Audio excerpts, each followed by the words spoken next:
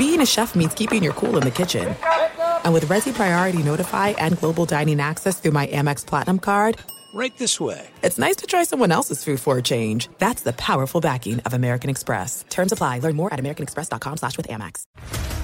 What's up, everybody? This is Stephen A. Smith, host of the Stephen A. Smith Show podcast. Tune in every Monday, Wednesday, and Friday at the very least as I bring you all new episodes that feature the biggest headlines in the world of sports, pop culture, business, and I answer your phone calls and respond to your tweets. You'll hear my unfiltered opinions and straight-shooter interviews with top celebrities and game changers. All that and more. So listen to the Stephen A. Smith Show podcast on the iHeartRadio app, Apple Podcasts, or wherever you get your podcast. NFL Total Access, the podcast, is getting you ready for the 2024 NFL Draft. I'm your host, Andrew Levy, and I'll be delivering 2 shows a week to make sure you're caught up on the very latest NFL news, including every free agency move and how it changes the draft needs of your favorite team. Draft experts and talent scouts, mock drafts, and a few shock drafts, too. NFL Total Access, the podcast, is already on the clock on the iHeartRadio app, Apple Podcasts, or wherever you get your podcasts. If you love sports and true crime, then there's a new podcast from executive producer Dan Patrick and hosted by me, Jay Harris, that you won't want to miss. Playing Dirty: Sports Scandals. Each week, I'm squeezing the juiciest details from some of the biggest sports scandals ever. I'm talking Marcus Dixon, Olympic gymnastics, Cain Velasquez, salacious Super Bowl-level scandals. Join me on the dark side of sports by listening to Playing Dirty: Sports Scandals on the iHeartRadio app, Apple Podcasts, or wherever you get your podcasts. The 2021 MLB season is here, and although the seats may not be full, your bankroll has the chance to be. Greg Hoops Peterson has you covered for every game, every day this season, along with comprehensive analysis and angles for getting to the window while celebrating the walk-off winners and blown saves of what will be a wild season. Now it is time for the Baseball Betting Podcast with Greg Peterson. A warm and friendly hello, welcome to Love You Las Vegas for the Baseball Betting Podcast. Myself, Greg Peterson. We've got a tremendous show today as Dan Zaborski out there with Fangraphs also contributes to ESPN. He's going to be joining me in the second segment. We're going to be talking about first couple weeks of the season. What's real, what's not with some of these surprise teams. We're going to be gauging just how wide open the American League is. We're going to be talking about the Rays and the fact that their bullpen has been struggling a little bit, and we're going to have some fun with that. And then in the final segment, I'm going to give you guys a side total on every game on the MLB betting board for this Wednesday, and a little something you like to call touch them all. First things first, love answering your Twitter questions on this podcast, and you've got one of 2 ways to be able to fire those in. My Twitter timeline at JaredSquarty1. Keep in mind the letters EM. Naming does not matter. Otherwise, find an Apple Podcast review. If you rate this podcast 5 stars, it is very much appreciated. And then from there, you're able to send in questions, comments, segment ideas, what have you. I know that many of you guys wound up having questions as to what happens with your bet in the Arizona Diamondbacks versus Cincinnati Reds game that wound up getting suspended. So I will be hitting that first as we take a look back at everything that we wound up seeing from Major League Baseball on Tuesday. And we're also in the process going to try to find some trends and try to get to know these teams a little bit better. Games from yesterday is Greg buzzing about. Here is the rowdy recap. The Arizona Diamondbacks were up 5-4 in the top of the 8th inning when the game wound up being suspended. Now, there's a lot of ways that this could happen. I know that in a lot of East Coast jurisdictions, they're just going to keep the ticket open. So if you want to betting this game, it's going to be dependent on what happens tomorrow. Out here in Las Vegas, there are quite a few books that when an inning is started and it's past the 5th, but is not yet a final, if you wind up taking the money line, what happens is you wind up getting the score that was happening before the last half inning. And you saw 2 runs scored by the Arizona Diamondbacks, which means that the score at the end of the 7th inning was 4-3 Reds. So even though the Reds trail 5-4, there's a chance that if you took the money line at some of these Vegas books that you wound up getting paid on that. Now, there are many books that, because the game did not wind up going a full 9 innings, and by this I mean the team that loses gets 27 outs, just to put it in layman's terms. If you wind up having a book that's like that with run lines and totals, you wind up getting a refund there. So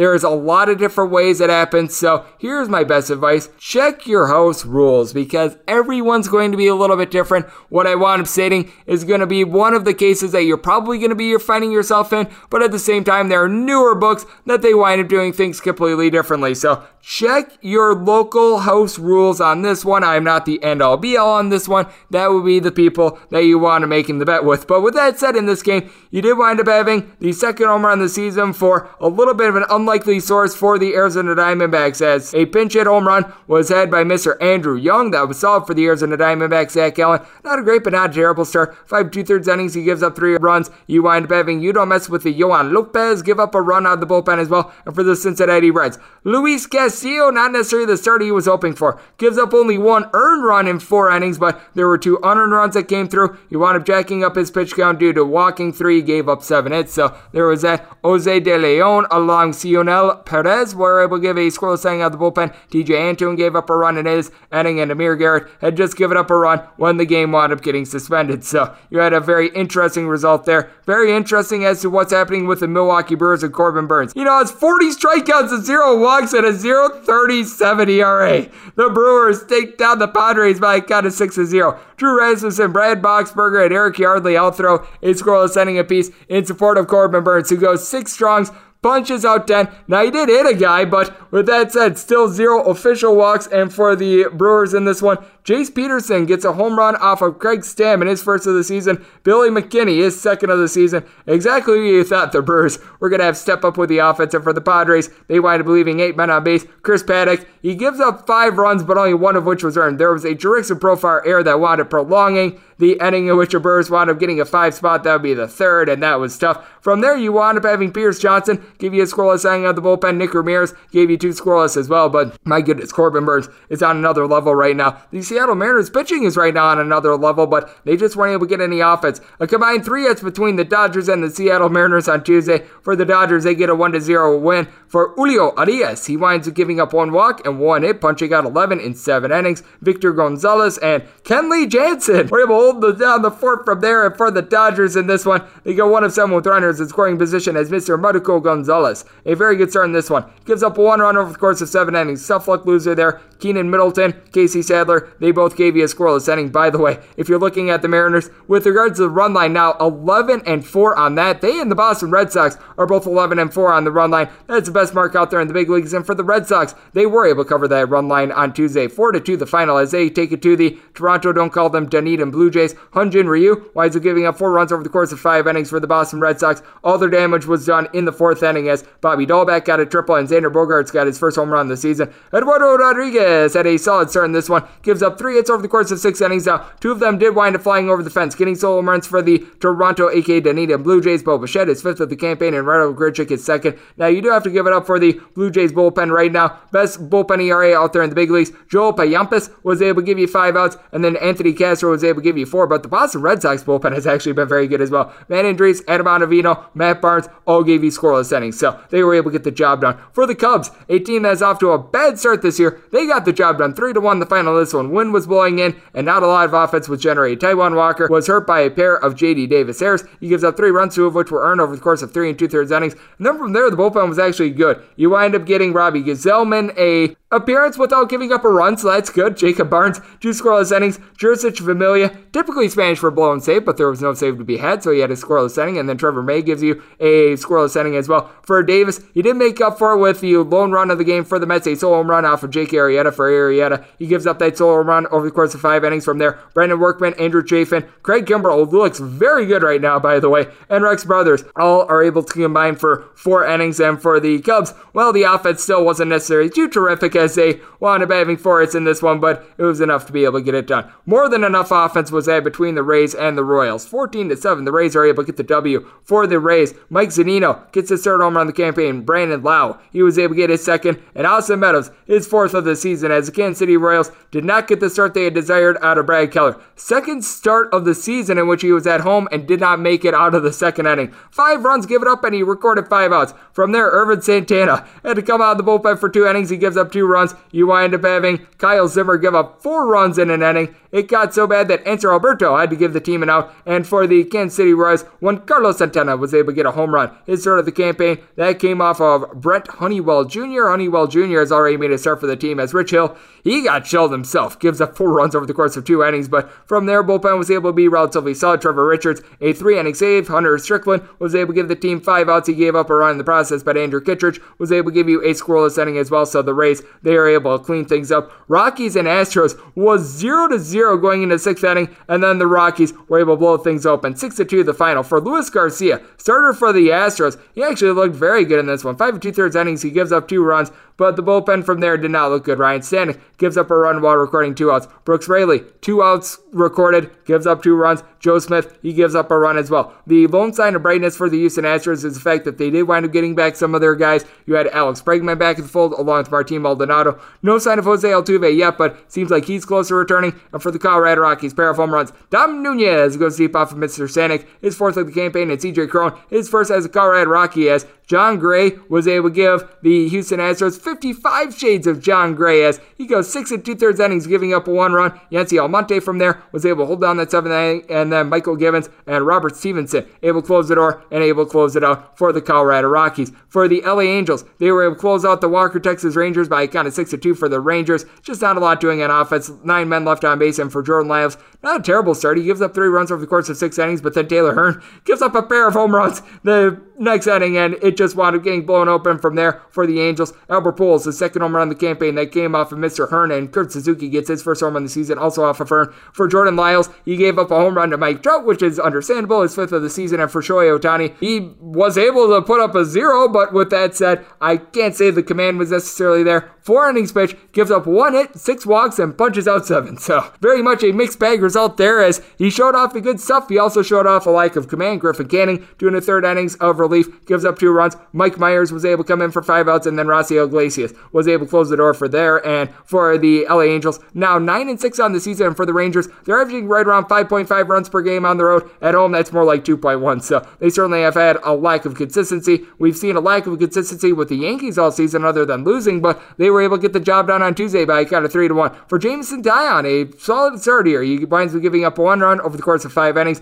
and then from there, bullpen of the Yankees, which is in the top 2 in all of the big leagues, they looked very good. You had Aroldis Chapman get the save. Jonathan Loaizaga came in for a scoreless inning. Chad Green was able to give you a couple outs. Lucas Luteji was able to give you a little bit of something as well. And for the Yankees, Gio Urshela was able to get a home run off of Mr. Charlie Morton. For Morton, he gives up that solo home run over the course of 6 innings. He did his part, but Tyler Madzik having a tough time with command, gives up 2 runs without recording it out. And for the Atlanta Braves, they were without Ronald Acuna Jr. in this one, and it showed as the offense struggled. They got just 6 hits and 1 run in this one. Their offense wasn't as bad as that of the Minnesota Twins, though. They lose both games to the Oakland A's, not scoring a single run in either of them. They lose the second game 1-0, but here in the first one, it was 7-0 for the Minnesota Twins. Matt Shoemaker gets completely shelled. 5 runs given up in 3 1/3 innings. Jorge Alcala winds up giving up 2 runs in 2/3 of an inning. For the Oakland A's, you wound up getting a good start out of Sean Manaea. A complete game, gives up 6 hits in the process, but for the Oakland A's, how about Mitch Moreland busting out in this one? 1st and 2nd home runs of the campaign. Matt Olson, he was able to get his 4th, and then in game 2, it was a 1-0, very much pitcher's duel, as the Minnesota Twins got a good start out of Mr. Jose Barrios. He goes 5 innings, he gives up 1 run, and so Robles from there gives you a scoreless inning, but for the Minnesota Twins, 2 hits in this one. For the Oakland A's, Jesus Luzardo, 5 1/3 innings, he gives up 1 walk and 2 hits. From there, Lou Trevino gives you 2 outs, and Jake Diekman was able to get the save. So the Oakland A's are now all of a sudden on a terroristic run. After beginning the year 1-7,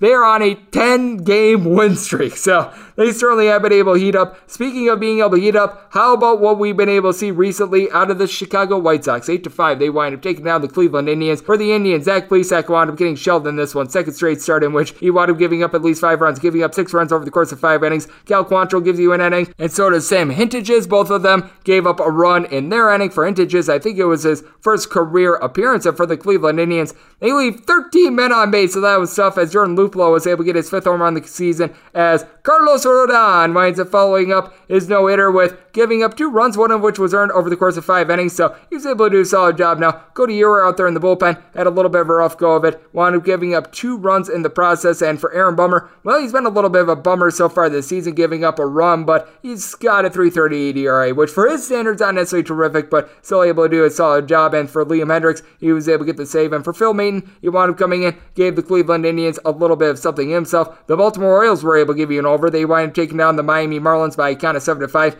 In this one, Matt Harvey winds up going 5 innings and he gives up 3 runs. That's pretty much what he is at this point. He's been giving up 3 runs over the course of between 4 and 5 innings in pretty much all of his starts. From there, you wind up having Sean Armstrong give up 2 runs without recording it out, but Adam Plutko was able to stem the tide. Tanner Scott, along with Paul Fry and Cesar Valdez, they were able to pitch a combined 4 innings, and they were able to get the job done. And for the Baltimore Orioles, you wound up having Rio Ruiz get picked off of, I think, second base, so that's really embarrassing, but you did have a pair of home runs in this one. Freddie Galvis, his second of the campaign, that came off Nick Neidert, and Neidert served one up to Trey Boom Boom Mancini, his 4th of the season for Mr. Neidert. Not a good start. 5 runs given up over the course of 3 innings. From there, the bullpen winds up going 6 innings, and they give up 1 run, as Paul Campbell gave up 1 run in 2 innings. Richard Blyer, Anthony Bass, Ross Detweiler, Adam Simber, they were able to come in, and they were able to hold down the fort, but for the Miami Marlins, also wound up leaving 10 men on base, so that wasn't necessarily too terrific. The San Francisco Giants were able to take advantage of the fact that the Philadelphia Phillies wound up having some shoddy pitching, to say the least, out there in the bullpen. 10-7 the final for the Phillies. It looked like their bullpen issues had been solved, but Connor Brogdon, in 2/3 of an inning, gives up 6 runs, all of which were earned after Zach Wheeler winds up giving up 4 runs, including 3 bombs over the course of 5 2/3 innings. Going deep in this one for the Giants, Buster Posey not once but twice. He winds up being able to get his 3rd and 4th of the season. Both came off of Wheeler. Wilmer Flores goes deep off of Brogdon, his first. Tommy Losella gets his 1st of the season. That was off of Wheeler. And then Austin Dickerson, his 3rd of the season. That winds up coming off of Mr. Brogdon. Now, Logan Webb wasn't terrific himself. 4 innings pitch. He gives up 4 runs for the San Francisco Giants. Jarlin Garcia gives up 2 runs in 2 innings for the team as well. Jake McGee gives up a run in the bullpen. But Jose Alvarez along Tyler Rogers were able to give you a little bit of something. And for the Philadelphia Phillies, they themselves were able to get a little bit of offense generated. How about Rhys Hoskins, his 2nd home run of the season? Alec Baum is the bomb. He was able to get his 2nd home run of the campaign. And then you get your first for Brad Miller, someone who was actually surprisingly good for the team. But the Philadelphia Phillies bullpen, familiar story for them, winding up giving up some runs. The Washington Nationals bullpen is typically known for that, but in this one they were pretty solid against the St. Louis Cardinals, getting a 3-2 victory for the St. Louis Cardinals. They wind up going 0 of 6 with runners in scoring position, and for Adam Wainwright, by far his best start of the season. He had started out the year very, very rough. He winds up punching out 10, goes 7 innings, gives up just 1 run in the process, but Giovanni Gallegos, he gets 1 out, but gives up 2 runs in the process. Meanwhile, for the Washington Nationals, Josh Bell gets his first home run as a National. That was against Adam Wainwright. They go just 1 of 8 with runners in scoring position, but came at the right time. And for Patrick Corbin, someone who entered with an ERA north of 21,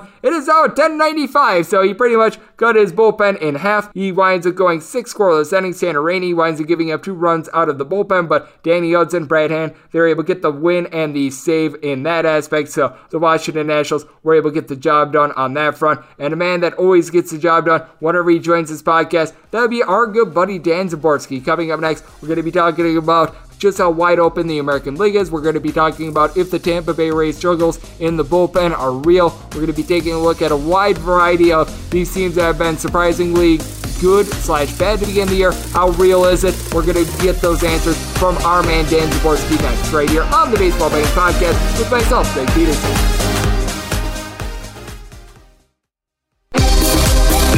Greg is calling in a pinch hitter from the Overtime Network hotline.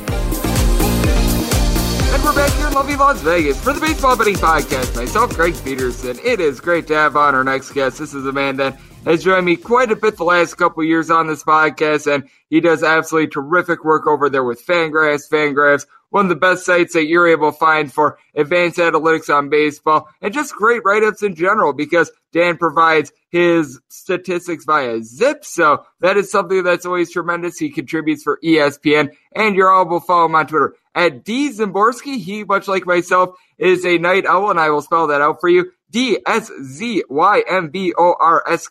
on the Twitter handle. And Dan, always great to have you aboard. Thank you so much for joining me.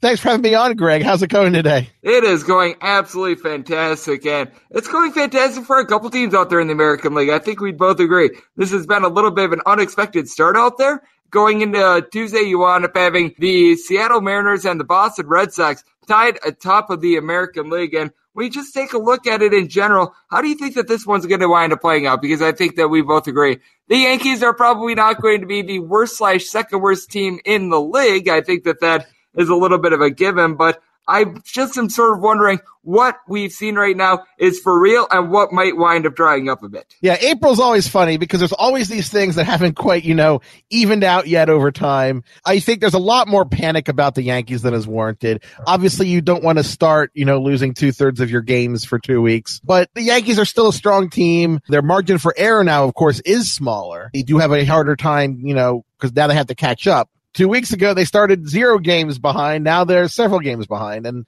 they're in last place. So Yankees should be fine unless something happens to Garrett Cole. Actually wrote a piece for the most irreplaceable players in baseball, and it actually talks a little bit about the Yankees and Garrett Cole. As for the Mariners, I think that they're an interesting team. I don't think they're quite there yet when you talk over 162 games, but it's hard to complain about some of the things we've seen so far from them.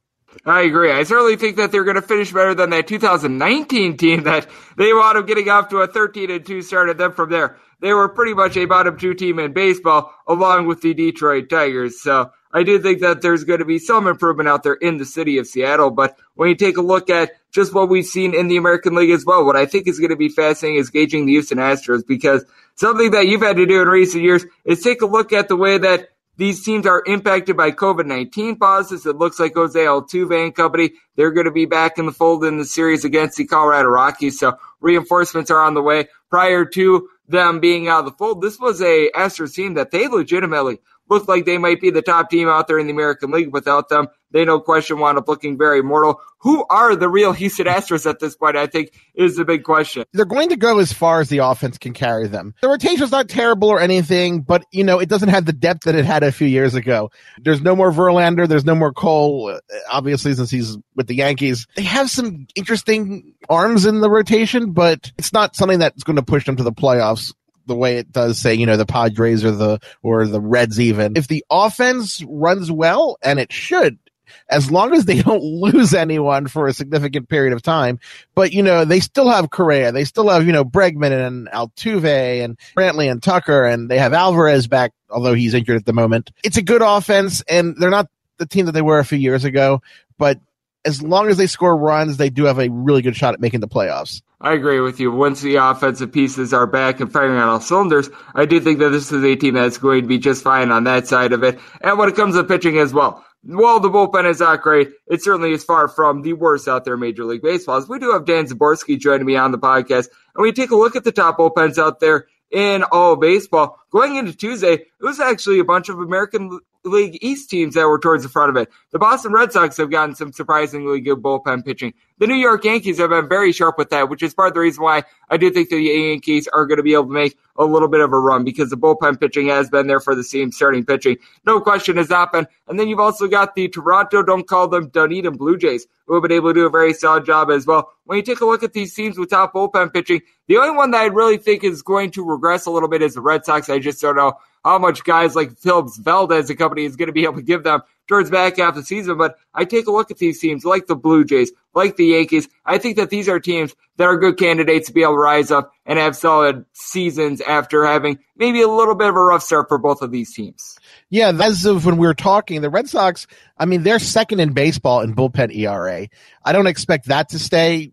I don't expect them to finish with an ERA below 3 for the bullpen. But given what Red Sox fans have been through with the whole Mookie Betts trade and a really miserable 2020 season, it has to feel good to be relevant again.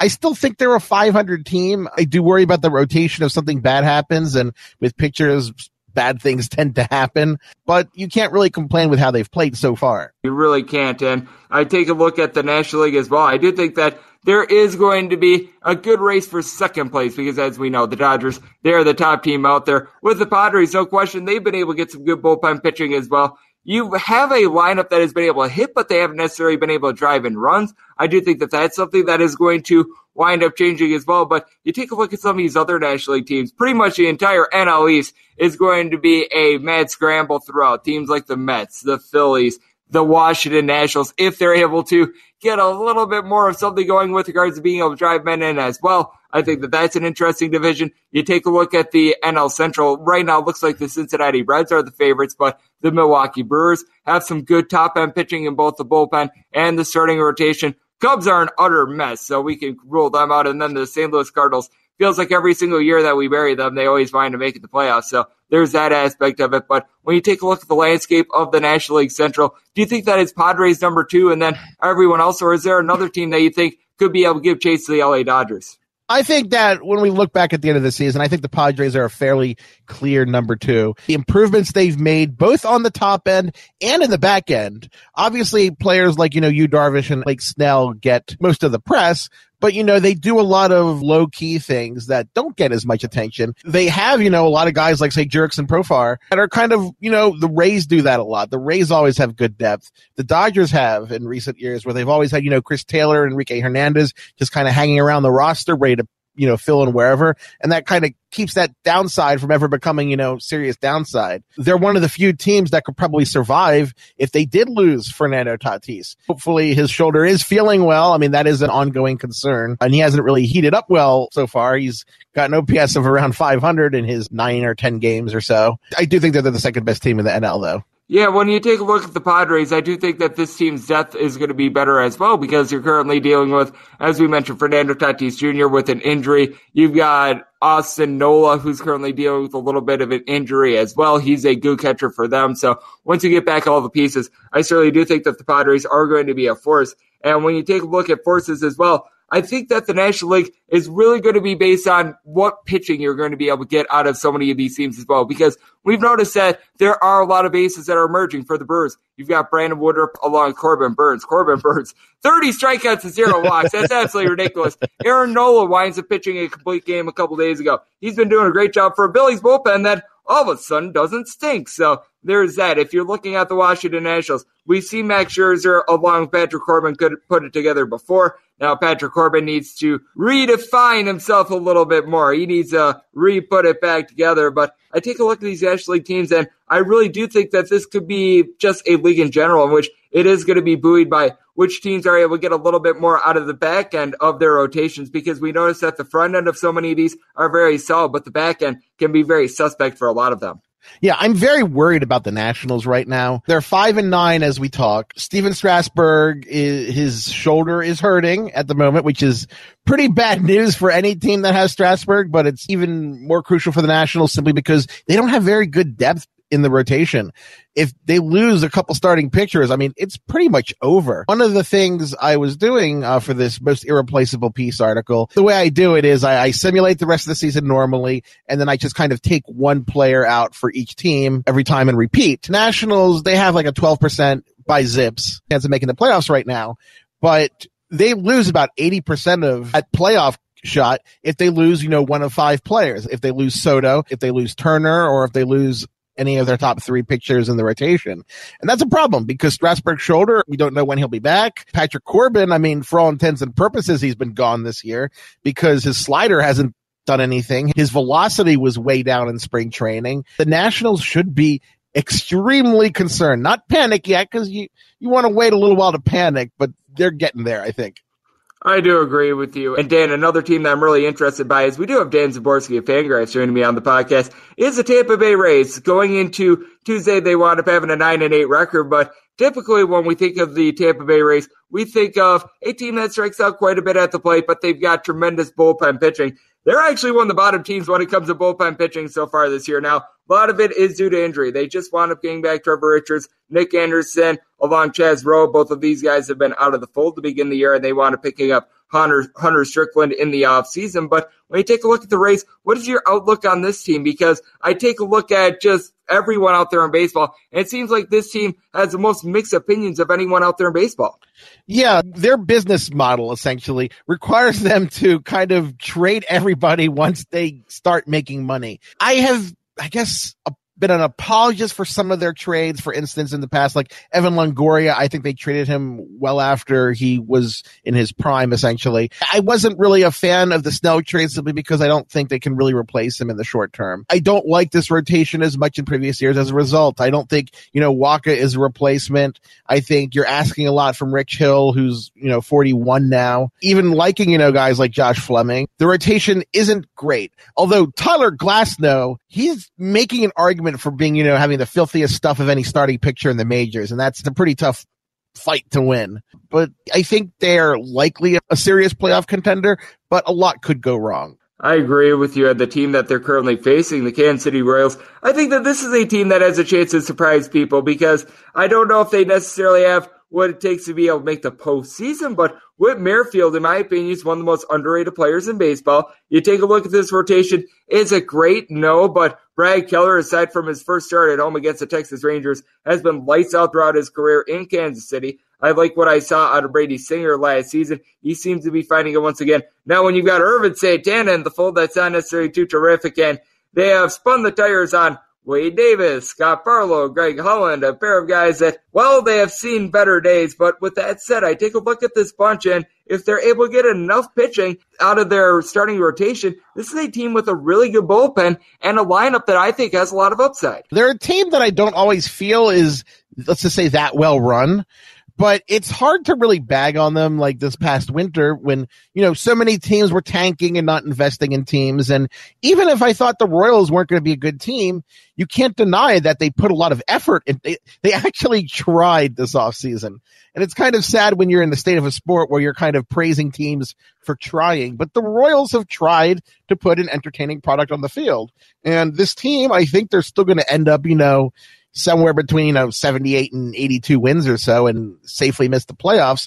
But they actually have things for fans to watch. They can beat any team, any game. They've kept guys like Salvador Perez and Whit Merrifield, who you mentioned. Even Danny Duffy, he's pitching pretty well in his first 3 starts. They brought in Mike Minor. It's, I don't want to say an underrated team, but it's an interesting team. It certainly is. And Gerard Dyson is still in the league, by the way, at the age of 36, which I think is absolutely incredible. To your point, they wind up bringing in Ansel Alberto in the offseason, Michael A. Taylor, Andrew Benintendi. So they've done a good job of being able to bring in some talent, and that bullpen has been able to live up to expectations. And a man that always lives up to expectations, that'd be you, Dan. You do absolutely terrific work out there with Fangraphs. You do some contributions with ESPN. And you, much like myself, are not afraid to fire off some tweets well after midnight. So that is always appreciated. So let the good people at home know how they're able to follow you on social media and just what you're all working on in general. Well, you can follow me at Twitter at DZymborski at Twitter, DSZYMBORSKI. If you can't spell it, the Google man will fix it for you. This week, we've got several things planned, doing the most irreplaceable players that I talked about, doing a piece on the Royals and how they win the division. And, there's some other things in the hopper. I think I might take a look at Jesse Winker. And, you can always find me around at ESPN occasionally. Always fun to be on. It is always great to have Mr. Zymborski on this podcast. Good to see him taking a deep dive on how the Royals might win a very interesting AL Central. They're a team that I've been quite high on, and so far so good for them if you've been betting on them making a lot of money. And a man that just does a great job in general of looking at the sport is Dan Zymborski. So big thanks to him for joining me right here on the Baseball Betting Podcast. And coming up next, this is the time of the podcast to give you a sign total on every game on the betting board for this Wednesday as we touch them all.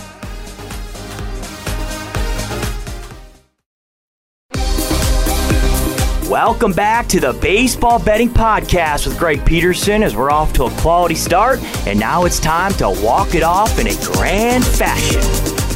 We are back here in lovely Las Vegas for the Baseball Betting Podcast. Myself, Greg Peterson. A big thanks to our man, Dan Zymborski of Fangraphs, for joining me in the last segment. Always great to be able to get him on. A wealth of baseball knowledge. Now it is that time of the podcast that we use that wealth of knowledge that we've gained from Dan, try to use that in a side and total on every game on the betting board for this lovely Wednesday out there in Major League Baseball as we touch them all. If a game is listed on the betting board, Greg has a side and a total on it, so it is time to touch them all. Do you know if any changes are made to these plays will be listed up on my Twitter feed at JarenScorty1. We're going to be going in the Las Vegas rotation order as per usual. This is just where we go National League first, then we go American League, and then any intra-league games. Just note that 977, 978 is going to be a skip because that is now going to be a double dip between the Pirates and the Tigers after they got snowed out yesterday. I find it very strange I'm mentioning a snow game, but that's where we're at, ladies and gentlemen. So we are going to be getting this thing kicked off out there in the National League. 951, 952 on the betting board. The Philadelphia Phillies are going to be playing against the San Francisco Giants.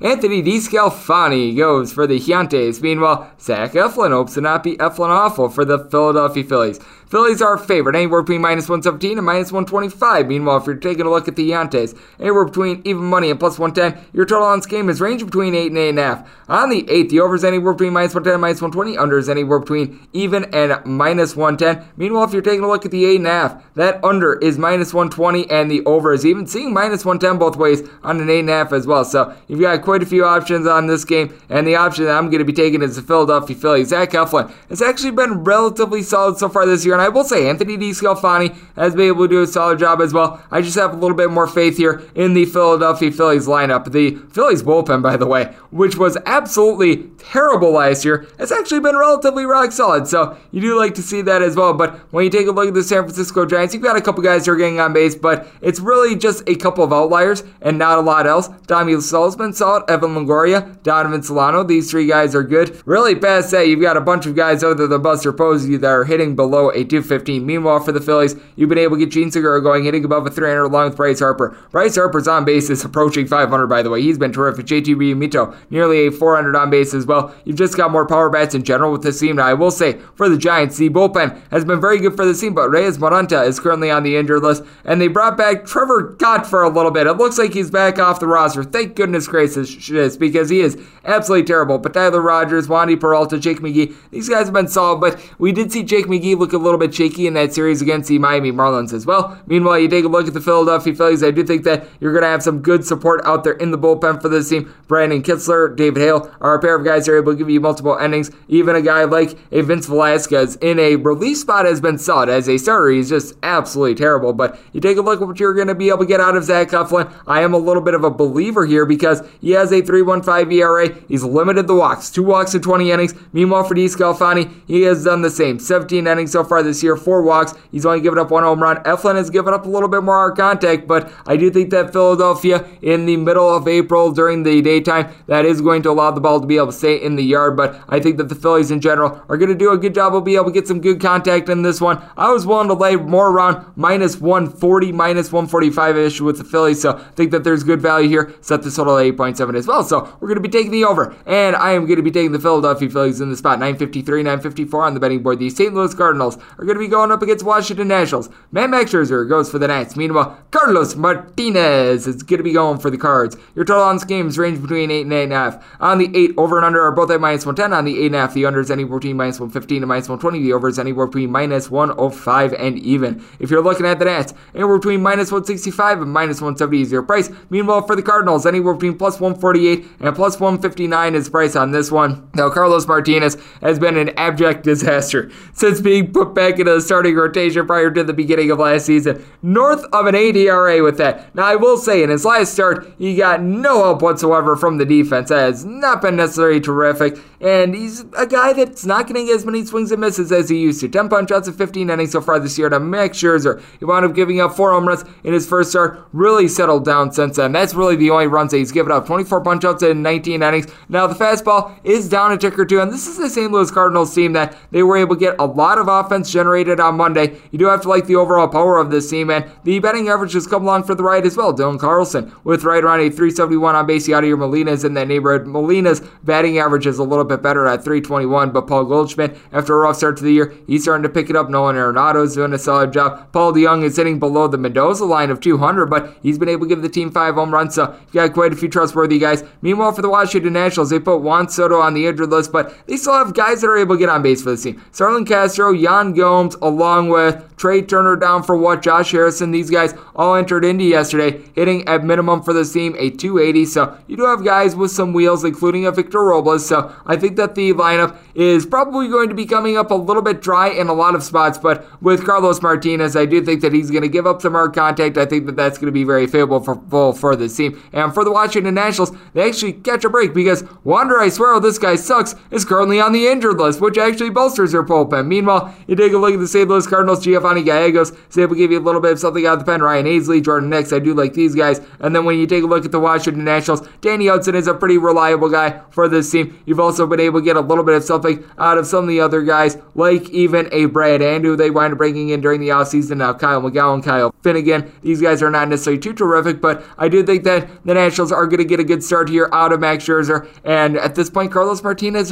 just become a fade. I want to make this where I'd be willing to lay pretty much $2 here on the Nationals. You take a look at the run line, I'm seeing this as high as plus 120 in some spots. I was willing to lay more like minus 120 here, so I'm going to lay the 1.5 with the Washington Nationals, and then with the total setting it at 8.7, it does gravitate me towards the over. So we are going to be taking this total over, and I'm going to be taking the Nats run line. 955, 956 on the betting board. The Milwaukee Brewers hit the road to face off against the San Diego Padres. Dinelson Lamet is going to be making his first start of the year for the Pods. Meanwhile, Adrian, don't call me Dookie Howser, goes for the Milwaukee Brewers. Brewers anywhere between a plus 170 and a plus 180 underdog. Meanwhile, if you're taking a look at the Pods, that's anywhere between minus 185 and minus $2. Your total on this game is 7.5. Under is anywhere between minus 115 and minus 120. The over is between even and minus 105. And for Adrian Hauser, I feel like he should be about a plus 180-ish underdog, and that's what we're seeing right now. A lot of these places are a little bit lower, but when you take a look at the run line of this game, I'm seeing the Padres getting plus money on the run line. I'm seeing one book offshore as good as plus 120, seeing mostly plus 110s and plus 115s. That's where I'm going to be gravitating towards. I was making it so that way at least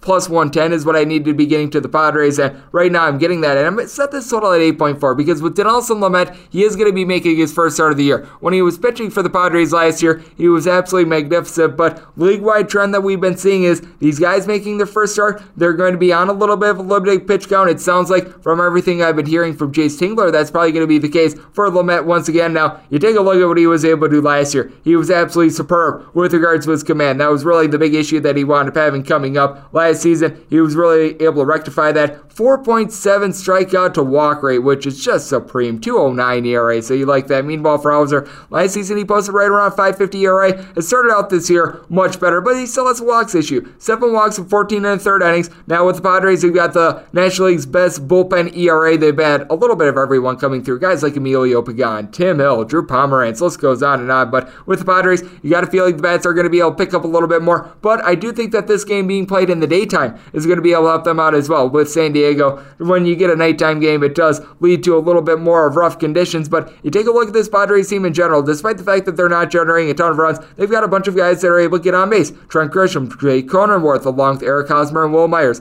all entered in yesterday above a 300. They wound up giving Fernando Tatis Jr. the day off. He just hasn't looked right. Tommy Pham is hitting a $135 for this team as well. Ha-Sung Kim at this point, I feel like might be better than Fernando Tatis Jr. until he winds up getting right. Obviously, Fernando Tatis Jr. long term is the better option, but I mean, right now on this day, he might be a little bit better. Meanwhile, you take a look at the Brewers. Omir Narvaez is hitting for this team. He's hitting at 350, and so is Billy McKinney. I don't know how sustainable this is. They're so good to be without Christian Yelich. Daniel Vogelbach has a pair of home runs. He's hitting a $167. Jackie Bradley Jr. has been able to pick it up a little bit, and Avisail Garcia along Travis Shaw. Both of these guys have been able to give you a little bit of something, but for the Brewers, what I think is going to be good for them, having Josh Hader and Devin Williams out there in the bullpen, that's pretty rock solid, but you got to wonder if Adrian Hauser winds up getting shelled. Before then, I wound up setting this total a little bit north of 8, so I certainly see a nice edge here to the over. Pretty much anything below an 8.5 is going to be a take on the over in this spot, and I'm going to be laying the run and a half here with the San Diego Padres. I think that they're able to get their offense going against a guy that I really don't trust in Adrian Hauser. 957, 958 on the betting board. You got the Arizona Diamondbacks in the road face-off against the Cincinnati Reds.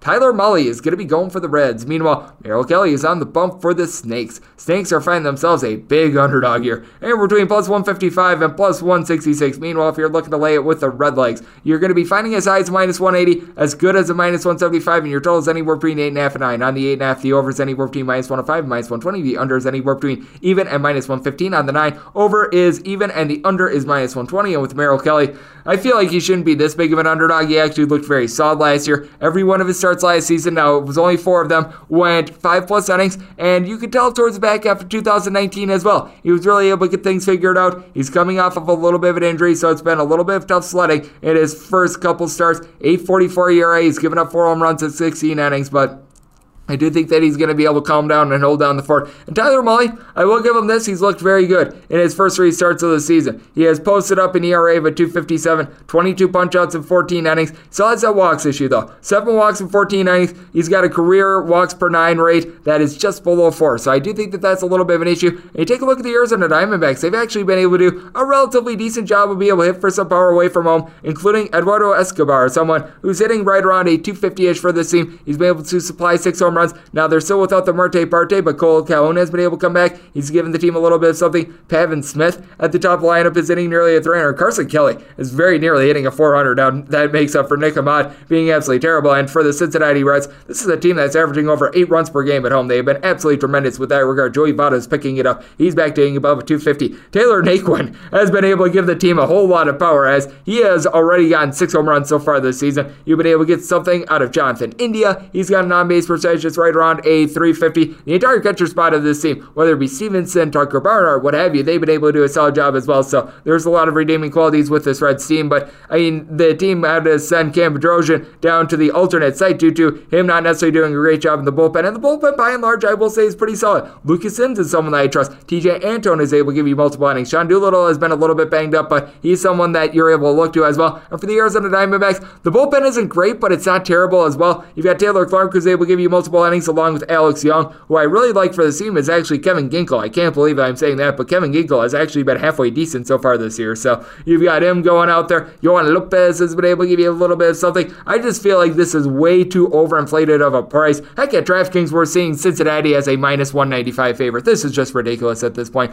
I wanted setting this as Tyler Mahle being a minus 126 favorite. So all aboard the Arizona Diamondbacks in this spot, and we've seen the Reds just put up runs upon runs at home. So I wound up setting this total at 9.7. So we're taking the over, and we're going to be taking the Snakes in this spot. 959, 960 on the betting board. The New York Metropolitans are going to be hitting the road face-off against the Chicago Cubs. You've got Zach Davies, who's going to be on the bump for the Cubbies. Meanwhile, you've got Mr. David Peterson, no relation, going for the Mets. Metropolitans find themselves anywhere between minus 133 and minus 144 favorites. Meanwhile, if you take a look at the press price here with the Cubs, it's anywhere between plus 120 and plus 133. We're seeing a total at both Circa and Westgate. Circa total is 7 over is just a minus 120. The under is even. 7.5 is at Westgate. Under is minus 125. The over is plus 105. Wind seems to be blowing in on this one, and I wound up setting it at 7.7. So getting plus money on the 7.5, that is appealing to me. I do think that the Cubs are going to wind up ending the year hitting as a collective above the Mendoza line of 200. I know I'm making a rash assumption at this point, but I mean, it's just absolutely insane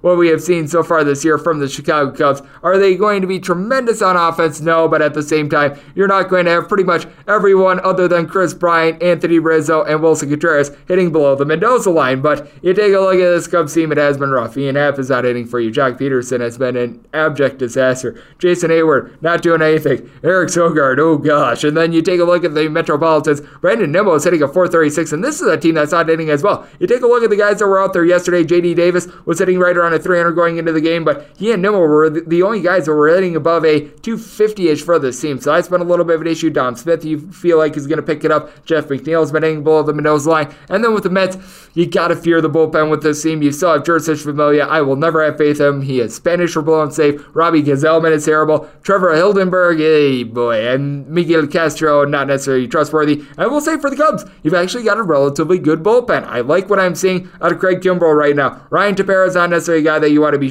trusting in, and if Shelby Miller comes into the game, just live bet the New York Mets. I don't care what the situation is. I don't care how many runs the Cubs are up/down. He's going to give it up because he is absolutely terrible. He is the worst pitcher in the big leagues, and I don't say that jokingly. Rex Brothers, though, he's been able to give you a little bit of something, and then when you just take a look at this in general, I do think that you're going to get some average starts here. David Peterson is not necessarily going to be an ace for the Mets. He's someone that sometimes runs into the issue of giving up some hard contact, but he's been relatively okay. And Zach Davies is someone that I actually liked with the Milwaukee Brewers while he was with the Padres last year. He was terrific. 10.32 ERA. That's going to come down 9 walks at 11 and a third innings. I think that he's just trying to adapt to his new surroundings. Meanwhile, for Mr. Peterson, he's given up 3 home runs at 10 innings. I think that that's going to go down a little bit, but I think that both of these guys are more middling 4, maybe 4.5-ish ERA sorts of pitchers. I do think that the Cubs are going to get a little bit more out of their bullpen in this spot. When I take a look at it, I did wind up taking this total over, and with the Cubs, I wound up setting them more around plus 122. So seeing a plus 133 out there, that is appealing to me. So we're going to take the plus price here with the Cubbies, and I'm going to be taking this total over 961, 962 on the betting board. You've got the Oakland Athletics playing against the Minnesota Twins.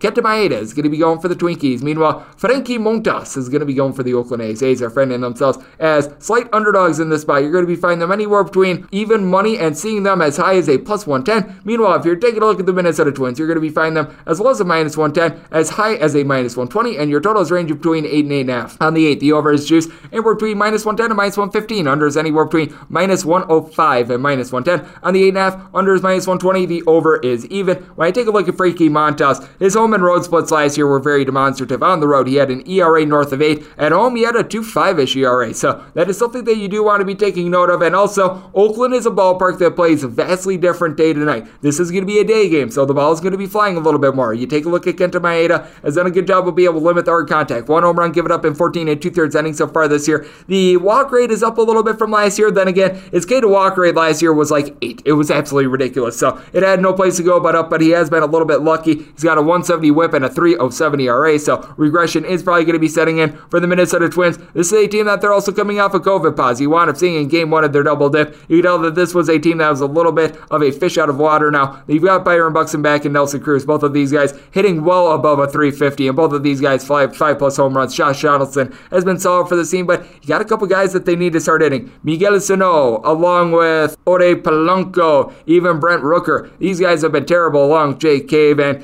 heck, for lack of a better term, Max Kepler has been someone that whenever he's been out there, he hasn't been able to do a lot. Meanwhile, for the Oakland A's, it was a rough start to begin the year, but this is a team that's just rattling off win after win at this point. Jed Lowry, along with Mark Ganna and Matt Olson, all on-base percentages that are above a 375. You've been able to get a little bit of something out of Matt Chapman as well, hitting below the Mendoza line of 200, but he does a good job of being able to get on base. Mitch Moreland is starting to find it. He had a very big game 1 of that double dip with a pair of home runs, so you do like to see that. And with the Oakland A's, the bullpen is back for this team. You've got guys like Lou Trevino, JB Wendelken, guys like this. Now, both bullpens wound up getting used up a little bit due to the double dip, and the Minnesota Twins were not getting the start that they hoped for in game 1, so you are going to be a little bit more on fumes there, but I do think that this is a spot in which you are going to be able to get a relatively good performance from Kenta Maeda. I think that he's going to calm things down a little bit. I felt like the Minnesota Twins should have been a slight underdog. Anything above plus 104 was a take here, so seeing a lot of plus 105 and north of that, I'm going to wind up taking a shot here on the Twins. I wound up setting this total at 7.7 because I do think that Montas and Maeda are both going to give you good starts. So we're taking this total under, and I'm going to be taking the plus price here with Minnesota, the state with the small strengths in the union.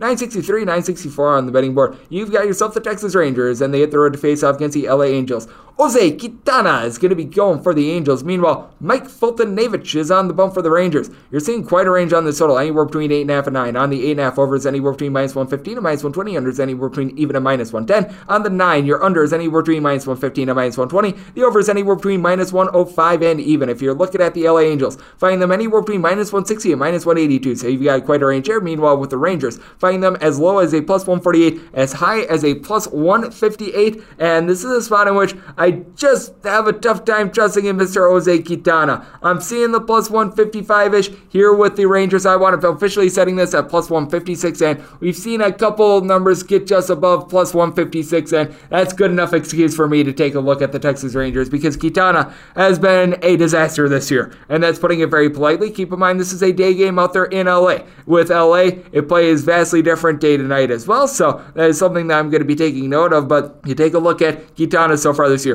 a 16.20 ERA. If your ERA is greater than the year that the Gutenberg press was invented, it's not necessarily going well for you. In 2 starts, he's won 5 innings, he's given up 7 walks. He's got no command whatsoever. It has been absolutely terrible. Meanwhile, Fulton-Navich, he did not look good in spring training. He's looked a little bit better recently, but it's been sporadic. You take a look at his 3 starts, he gives up 4 runs to the Toronto, aka Dunedin Blue Jays, 1 run in 7 innings against the Padres, gives up 5 runs in 5 innings against the Baltimore Orioles. But you do want to take note of the Texas Rangers home and road splits. Going into yesterday, they were a team that was averaging right around 2.1 runs per game at home. That was more than a full run lower than any other team out there in baseball. 5.75 runs per game on the road. That's one of the better marks that you're going to find. This is a team that I don't know how, I don't know why, but they're finding it away from Arlington. Nate Lowe is someone that's been able to give you a quadrant of home runs, 16 RBI. He wound up cooling down ever since his good start to the year, but Joey Gallo, 441 on base. Nick Solak has been able to get on base for you right around a 370-ish as well. So you've got a couple good bats there. Now guys like Leody Taveras and company, they need to pick it up. And for the LA Angels,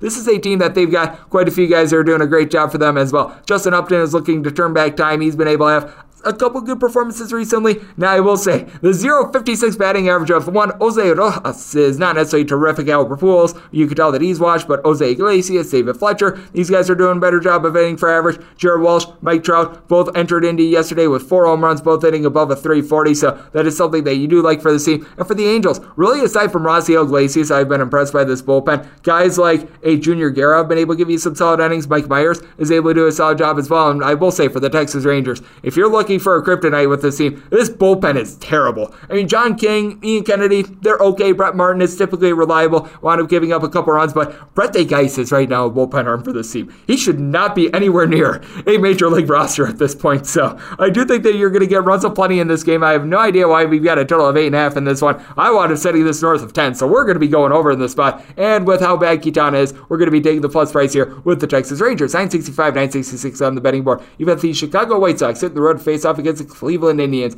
Aaron Savali is going to be going for the Indians. Meanwhile, to be determined is going to be going for the Chicago White Sox, which is why this is a game that is presently off the board, and this is going to be very fascinating to see who the White Sox wind up picking because, I mean, they've got a lot of guys that could give you 3 innings. We saw Michael Kopech wind up getting his start in that double dip that wound up happening over the weekend, and he looked relatively solid in that game. You also take a look at a guy like a Matt Foster, who's already been sort of a pseudo-opener for this team. He's been able to do some nice things. You take a look at who else might be a candidate for this team. I mean, Alex McRae has some starting experience. I would not have any faith in him whatsoever, so it makes things a little bit murky. Meanwhile, for Savali, he looked absolutely terrific in his first start of the season against the Detroit Tigers, and then he winds up rolling on from there, being able to rack up 6+ innings in each out of his first 3 starts. Not necessarily getting tons of swings and misses, but that's never really been his game. He's just good at not issuing walks throughout his career, right around a 2 walks per 9 inning rate. He's been able to do a great job of just being able to keep the ball in the yard in general, and the Cleveland Indians have been able to hit a little bit better recently. You take a look at the White Sox, they were able to bust out with the bats yesterday as well. Jose Abreu was in a pretty big rut. He was able to do a nice job getting a home run yesterday. That was big for him. He, Yohan Moncada, Yasmani Grandal, along with Andrew Vaughn, Luis Garcia, all these guys wound up entering into yesterday, hitting a 215 or lower, but getting back Tim Anderson, guy that's hitting above a 350, former batting league champ. That's big. Now, Jordan Luplow has 5 home runs for the Cleveland Indians. That's been pretty rock solid, but you've got Cesar Hernandez, Jose Ramirez, Eddie Rosario, Amid Rosario, Roberto Perez, Yu Chang, Josh Naylor, all hitting at 245 or lower, so that's an issue. But I will say this for the Cleveland Indians, the bullpen reliability is going to be there for the team. Guys like Phil Maton, James Karinchak, even a Brian Shaw. Nick Wickern is off to a rough start this year, but I do think that he's going to be able to find it. I think that these guys are going to be solid. They wind up getting some innings out of Cal Quantrill yesterday, so he's used up. Meanwhile, for the White Sox, this is a team that they wound up having to go to the bullpen because Carlos Rodon wound up racking up 110 pitches in 5 innings yesterday, so that means that they're going to be a little bit more limited, but it's probably going to be a by committee sort of performance. So for the White Sox, the bullpen has not necessarily performed their potential so far this year, but I do think that it's going to be relatively rock solid moving forward. So this is a spot in which I'm probably going to be making the Cleveland Indians a favorite. I just need to know exactly who's going to be going for the White Sox, and this is probably a total that I'm going to be looking at an over of 8 or lower. At 8.5 or higher, it's probably going to be look at the under. Once again, need to know a little bit more about the lay of the land for the White Sox. So check back in the morning my Twitter feed at Jared41% plays here. We sort of got the same situation here with 967, 968. It is the Toronto, don't call them Dunedin Blue Jays, who are going to be in the road face-off against the Boston Red Sox. We know that Gary Richards is going to be going for the Red Sox. It is to be determined for the Blue Jays, which is why this is a game that is currently off the board. And for the Blue Jays, even though Hyun-Jin Ryu wound up getting a little bit shelled in his start yesterday, he was still able to give 5+ solid innings, so that should be able to help out this bullpen a little bit more. And when you take a look at the Blue Jays, it's not necessarily that they have a complete shortage of arms. Now, they do have quite a few guys who are on the injured list, like Julian Merriweather. I know that David Phelps is back, but he was dealing with a little bit of an injury. It's just more or less mediocrity for the team. They've had Tanner Rohrer coming out of the bullpen. Trent Thornton is someone that used to be a starter. He's been coming out of the pen as well, so you're likely going to have a failed starter. Ryan Baruchi, I think, has made a couple starts in the past as well, so it puts you in a little bit of a tough spot. Anthony Kay is someone that might be a little bit of a candidate here, but he's been legitimately the worst starter for the Boston Red Sox, and I actually thought he might be their best starter coming into the year. You take a look at what he wound up doing in his first start of the campaign, wound up giving up 6 runs against the Baltimore Orioles. Now, ever since then, he's been able to calm down. He's given up 4 runs in 10 innings in his last 2 starts, only 2 of which were earned, but 2 of those were via solo home runs. But you take a look at this Toronto Blue Jays team, they just weren't able to get a lot of offense generated yesterday, and this is a team that they just don't have a lot of guys aside from Vlad Guerrero Jr. that are getting on base. Bo Bichette has been able to do a little bit of something. He's got 5 home runs for you, hitting just below a 300. Randall Grichuk has a solid on base as well, but you take a look at Lourdes Gurriel, Cavan Biggio, Alejandro Kirk, Marcus Semien. All these guys are doing a poor job with their batting average. Now for Semien, he has been able to supply some boom as well. And for the Boston Red Sox, this is a team that they're towards the top of the league in pretty much every offensive category. Xander Bogaerts hitting right around a 400, and JD Martinez is very close behind. They get back Christian Arroyo, someone who wound up missing the last couple of days due to injury. He's a guy that's hitting well above a 300 as well. So, I mean, the list of guys they're able to supply for this team goes on and on. Bullpen is going to be a little bit well rested as well, as Eduardo Rodriguez wound up giving you a solid start. So, you're going to be able to rely upon more of the guys like Phillips Valdez. You're going to be able to rely upon someone like Darwinzon Hernandez. You're going to be able to avoid Austin Bryce, who I never have any faith in whatsoever, and Amanda Andres, someone who's been a long reliever for the team. He's going to be available in this one as well. But I take a look at the Toronto Blue Jays. Certainly they should be an underdog here. It's really going to depend on who they wind up pitching as to how big of an underdog they're going to be, because if it's someone like Anthony Kay going up against Garrett Richards, I'd probably make the Red Sox right around minus 140-ish in that spot. If it winds up being someone like a Tanner Roark, a fly ball pitcher at Fenway Park, probably going to be something similar. Trent Thornton, you probably go more around like minus 150-ish, something in that neighborhood. So check back in the morning on my Twitter feed at Jurens41, but that's where I'm leading. And seeing as though the total yesterday was right in that neighborhood of about 8.5-ish, probably got to be thinking that this is going to be one that is going to be closer to a 9. And if I wind up getting a 9 total with someone like a Tanner Roark, would probably be looking at an over rather than if it's Anthony Kay. So check back in the morning on my Twitter feed at Jurens41 for set plays there once we know who's all going to be actually pitching in this game. We move on to 969, 970 on the betting board.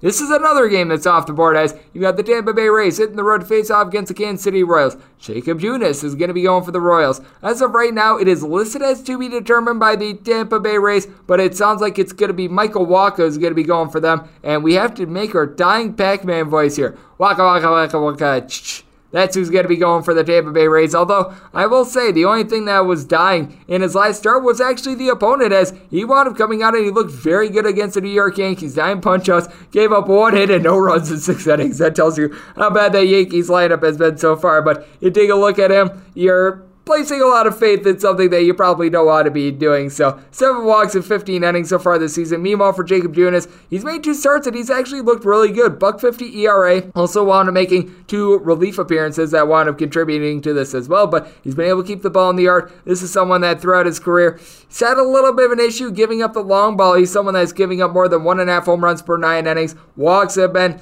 a little bit of a sore spot for him. He hasn't necessarily been too bad with his command, but I take a look at Jacob Junis. He's an okay guy, but he's going to be backed up by a bullpen that's been really good, and I was talking about this with our good buddy Dan Zaborski. Tampa Bay has actually had one of the worst bullpens in all of baseball so far this year. Now, Nick Anderson, Chaz Rowe, those guys being out has hurt, and you still have Hunter Strickland, but someone like your Chris Mazza has not been able to get the job done. Meanwhile, you take a look at the Kansas City Royals, not necessarily the start that they were looking for out of Brad Keller, who's been an ace for the team the last couple years, especially at home, but Josh Shimon, Kyle Zimmer, Tyler Zuber, these guys have all been relatively solid. And then you take a look at the Kansas City Royals. This is a team that I do think that they are going to be able to hit at some point. They've been scuffling a little bit with their bats aside from Salvador Perez along with Merrifield. I'll give Nicky Lopez a little bit of love as well. All these guys hitting between a 280 and a 300, all with similar 340-ish on base percentages, but you got to feel like Orde Soler, Hunter Dozier, Ansel Alberto, Andrew Benintendi, all these guys are going to be able to improve upon their batting averages of right around a 225 or lower. I will say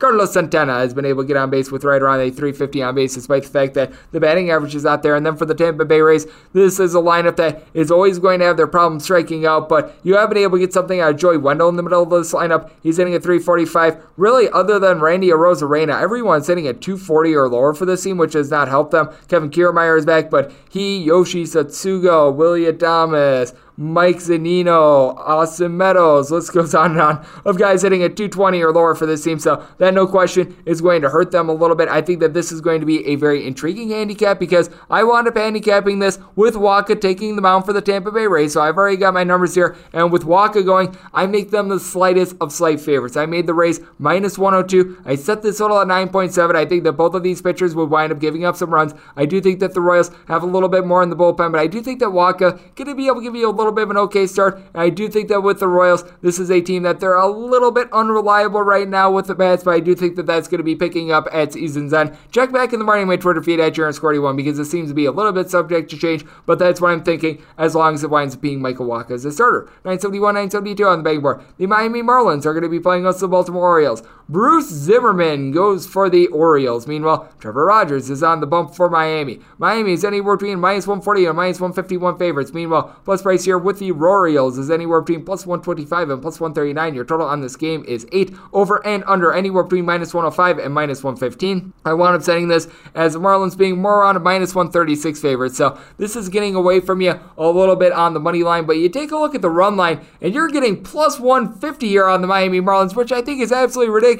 This is a spot in which if I was getting at least plus 140, I'd be considering it. You're at plus 150. I do think that that's a good find. When you take a look at Trevor Rogers, this is someone that has actually had some very good swing and miss stuff. Now, when he doesn't get swings and misses, that's where he winds up getting into a lot of trouble. But so far this year, he's went 15 innings, 23 punch-outs. He's only given up 1 home run. The 9 walks are a little bit unsightly, but Bruce Zimmerman, he's the exact opposite. 5 walks in 17 innings, but has given up 4 bombs. I'd rather take a shot here on Trevor Rogers because when you take a look at this Baltimore Orioles lineup, they were able to get things going yesterday. That was very good for them, but you also really have nobody other than DJ Stewart along Cedric Mullins. They're doing a good job of getting on base. Now, Miguel Franco now hitting at 242 for this team. That's been a little bit of something. A Trey Boom Mancini has been able to hit 4 home runs, but Mr. Boom Mancini is hitting below at 225. Anthony Santander has not been able to do a lot. I don't understand why Austin Hayes, the Hayes kid, has not been necessarily seen a lot. It looks like he was dealing with an injury. He was able to come back yesterday, so that is something that's going to be able to help out the team. But Shane Cisco, instead of singing the thong song, he's sitting the I'm hitting below the Mendoza line song, which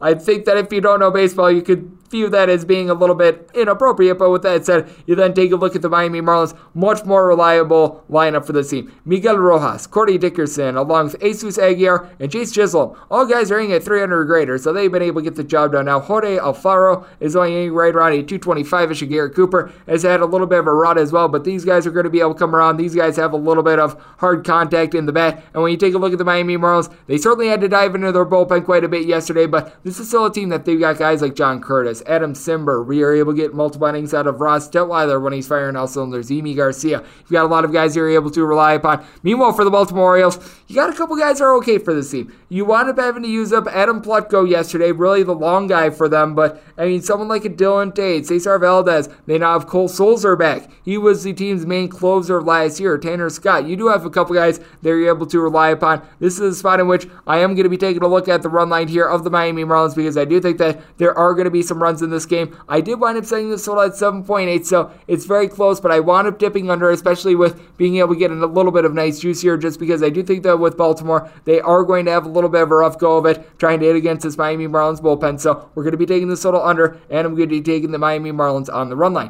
973, 974 on the betting board. You've got the Houston Astros hitting the road face-off against the Colorado Rockies. Austin Gomber is going to be going for the Rockies. Meanwhile, Jose Urquidy is going to be going for the Houston Astros. Astros, and we're between minus 139 and minus 152 favorites. Meanwhile, plus price here on the Rockies, and we're between plus 123 and plus 135. Total on this game is 8.5. With the 8.5, the over is anywhere between minus 105 and minus 120. The under is anywhere between minus 115 and even. And when I take a look at Austin Gomber, he really had just one bad start to begin the year. That was against the LA Dodgers. He was just walking every soul that wound up coming to the plate. But I mean, past that, throughout his career, he has actually not been too bad of a pitcher. So far this year, 3.52 ERA, 13 walks and 15 and a third innings is not necessarily great, but he has only allowed 8 hits. He's only allowed 1 home run, so this is a guy that's able to hold down the fort for you. If you take a look throughout his career, he's made 18 career starts, 46 overall appearances. He's given up right around 0.7 home runs per 9 innings. Once again, walks are a little bit unsightly, right around 4.7 walks per 9 innings, but does a good job of being able to keep the ball in the yard, does a good job of being able to limit contact. That's big out there in Coors. Meanwhile, you take a look at Mr. Urquidy. He's given up 1 home run, 16 innings so far this year. He himself, though, has been allowing a little bit too much contact. He's allowed allowed 16 hits and in 16 innings so far this season. Has been able to do a little bit better job of being able to get swings and misses. That's been a little bit of a tough go of it for him throughout his career, but you take a look at this Houston Astros lineup, no question they were dealing with a whole lot of the COVID protocols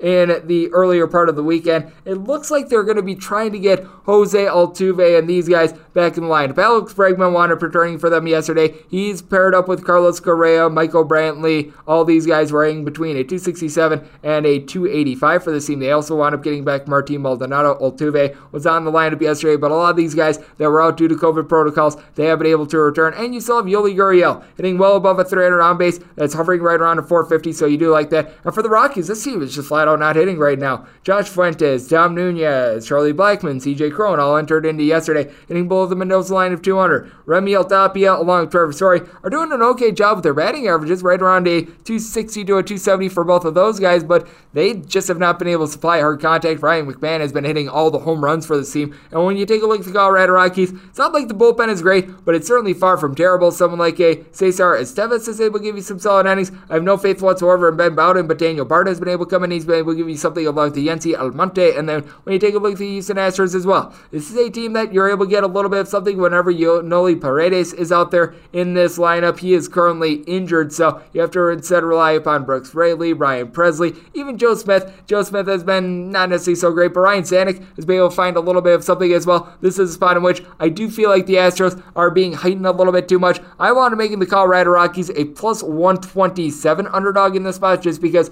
the Astros are still going through the COVID protocol. They're still a team in a little bit of transition, so seeing the plus 135-ish I'm seeing right now, I'm going to wind up taking the Rockies in this spot. And with this total, I've wound up setting it at 10.8. I do think that we're going to get some runs in this one. Astros wound up getting a couple reinforcements, and I do think that the Rockies are going to eventually be able to hit, especially at Coors. So we're going to be taking this total over, and I'm going to be taking the Rockies with the plus price. 975, 976 on the betting board. You got the New York Yankees taking on the Atlanta Braves. Ian Anderson goes for the Bravos. Meanwhile, Corey Kluber is going to be going for the Yankees. The Yankees are finding themselves as anywhere between minus 117 and minus 125 favorites. Meanwhile, if you're taking a look at the plus price here with the Bravos, that is anywhere between plus 104 and plus 110. Your total on this game is 9. Under is anywhere between minus 110 and minus 120. The over is anywhere between even and minus 110. This is a New York Post play of the day, and you're going to call me crazy here, but we're going to be going with the Yankees. I want to make them a minus 143 favorite. I think that Corey Kluber is going to be able to give you a little bit of something in this one, and even if Corey Kluber doesn't, the Yankees wound up entering into yesterday's action with the second best bullpen ERA out there in the big leagues. They were able to get a little bit of something out of Jameson Taillon as well. He was able to give you 5 solid innings, so that was something that was solid, and you want to be using a lot of the less than trustworthy bullpen arms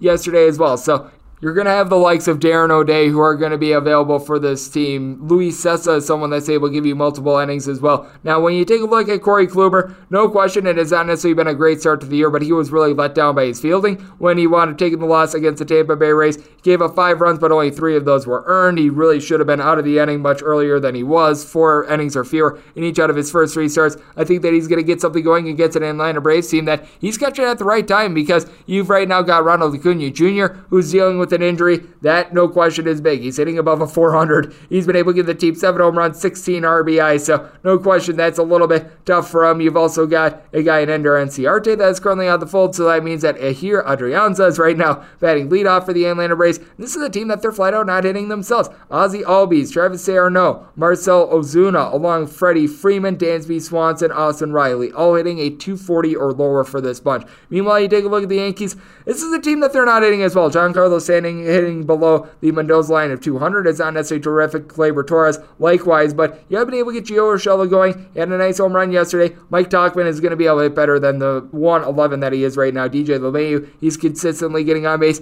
I think that Aaron Judge is going to be able to turn things around. And you take a look at the Braves bullpen, it's relatively rock solid itself. They were able to get a quality start out of Charlie Morton, who was able to go 6 innings, but AJ Minter had to be used out of the bullpen. Tyler Madzik has been having some control issues himself. Now Sean Newcomb, guys like this, they're able to come in, they're able to hold down the fort for you, but Ian Anderson, after he allowed 3 runs or fewer in each out of his starts last season, he's been off to a little bit of a rough ride this season. In his last 10 and a third innings, he did that across 2 starts. A combined 7 runs given up. He's given up 3 home runs already this season, and he's always had a walks issue for his career, right around 4 walks per 9 innings, so that should be able to help out a scuffling Yankees lineup. Now, I do think that we're going to be seeing a little bit of a lower scoring game. I'm saying this total at 8.8, so I'm going to be taking it under, but New York Post play of the day, I think the Yankees are catching the Braves at the right time, so we're going to be taking the Yankees on the money line as that New York Post play of the day. 977, 978 is the Pittsburgh Pirates versus Detroit Tigers game. This one has been postponed because we're going to be getting a double dip because yesterday's game wound up getting snowed out, so we wrap things up with 979, 980, and 981, 982. It is the Pittsburgh Pirates taking on the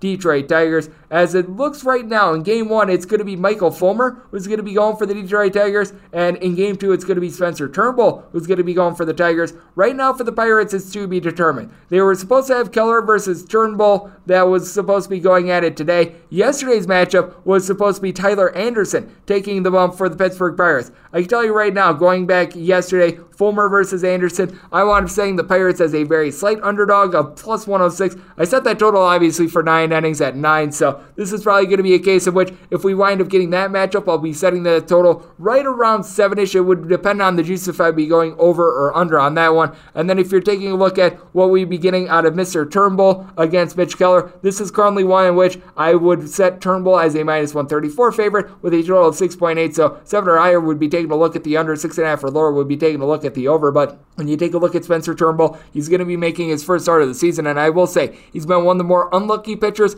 in baseball in recent years. And then for Michael Fulmer, the other gentleman that we know is going to be going for the Detroit Tigers, he's actually looked very good so far this year. I do give him a lot of credit because this is someone that he's been dealing with injuries. It's been trials and tribulations for him. Now, I will say for both of these pitchers, they are going to be backed up by a bullpen that ranks dead last in the big leagues with regards to bullpen ERA. Gregory Soto has been relatively rock solid, but guys like Jose C. Serrano, Buck Farmer, and company, they have not been good. But getting back to Fulmer, this is someone that so far this year, he's been able to make 1 start, 3 long relief appearances, and he's looked very good. He has given up 3 home runs, but with that said, only 1 walk in those 12 innings, so the command is there. When you take a look at Spencer Turnbull last season, he was really, I guess you could call it a bit bothered by injuries, but this is still someone that I think has a lot of upside because with Turnbull throughout his career, despite the 7-23 record, he's done a good job of being able to keep the ball in the yard. He has been given up for his career right around 0.7-ish home runs per 9 innings. Walks can be a little bit of an issue, but he's got some good lively swings and miss stuff. He wound up giving up 3 runs or fewer in 3 out of his last 4 starts last year as well, so he was able to do a solid job there. And for Mitch Keller, this guy has no command whatsoever. He wound up having 2 starts last year in which he gave up 0 hits, but he was giving up about a walk per inning. So far this year, 11 1/3 innings. He's given up 11 runs, all of which were earned, 8 walks. So, I mean, it has been once again very terrible. Now, I will say this, he is backed up by a bullpen that is significantly better. Richard Rodriguez has come out of the bullpen. He's looked very good. Dwayne Underwood Jr. is able to give you multiple innings. I even like what you're able to get out of Kyle Crick. I don't think that he's given up a run so far this year. And if you take a look at Tyler Anderson as well, he experienced a little bit of a career renaissance when he was with the San Francisco Giants. 1-2 so far this year with a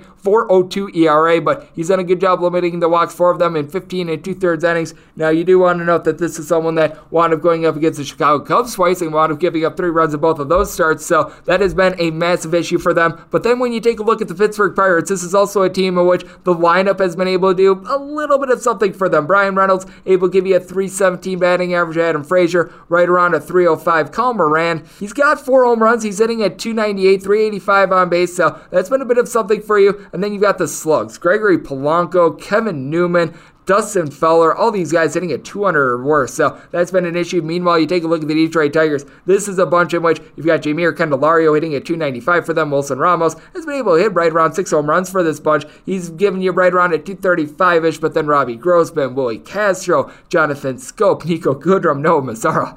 It has not necessarily been good, and Noah Mazzara, by the way, currently on the injured list. Akil Baddoo has really been the guy that has been able to emerge for this team. 4 home runs in 12 games, including a game-winning hit, so he's doing something every single time they need him to. And then when you take a look at what you're going to be able to get in general with the weather, it is probably going to be a little bit colder, which is why I'm taking a look at 6.5s and 7s in both of these games, despite the fact that you've got a little bit of a leaky Indians bullpen. Like I said, in the Turnbull versus Keller game, if we wind up getting Keller in that game, I'm going to be setting it at minus 134, 6.5 total. If we wind up getting Fulmer versus who I'm thinking it's going to be Tyler Anderson, in my opinion, I'd be setting the Pittsburgh Pirates as a very, very, very slight underdog, and I'd probably probably be taking a look at setting that total in the neighborhood of 7, but obviously we've got a lot of subject to change there. So check back in the morning my Twitter feed at JaronScorty1, and that will wrap things up for the Baseball Betting Podcast on this wonderful Wednesday. A big thanks to our good buddy Dan Szymborski of Fangraphs for joining me in the last segment. If you like what you're hearing from this fine podcast, the Baseball Betting Podcast with Greg Peterson, you're able to subscribe wherever you get your podcasts, Apple Podcasts, Google Play, Spotify, Stitcher, and TuneIn. If you have a question for the podcast, one of two ways to be able to fire that in my Twitter timeline at JaronScorty1. Keep in mind the letters EM,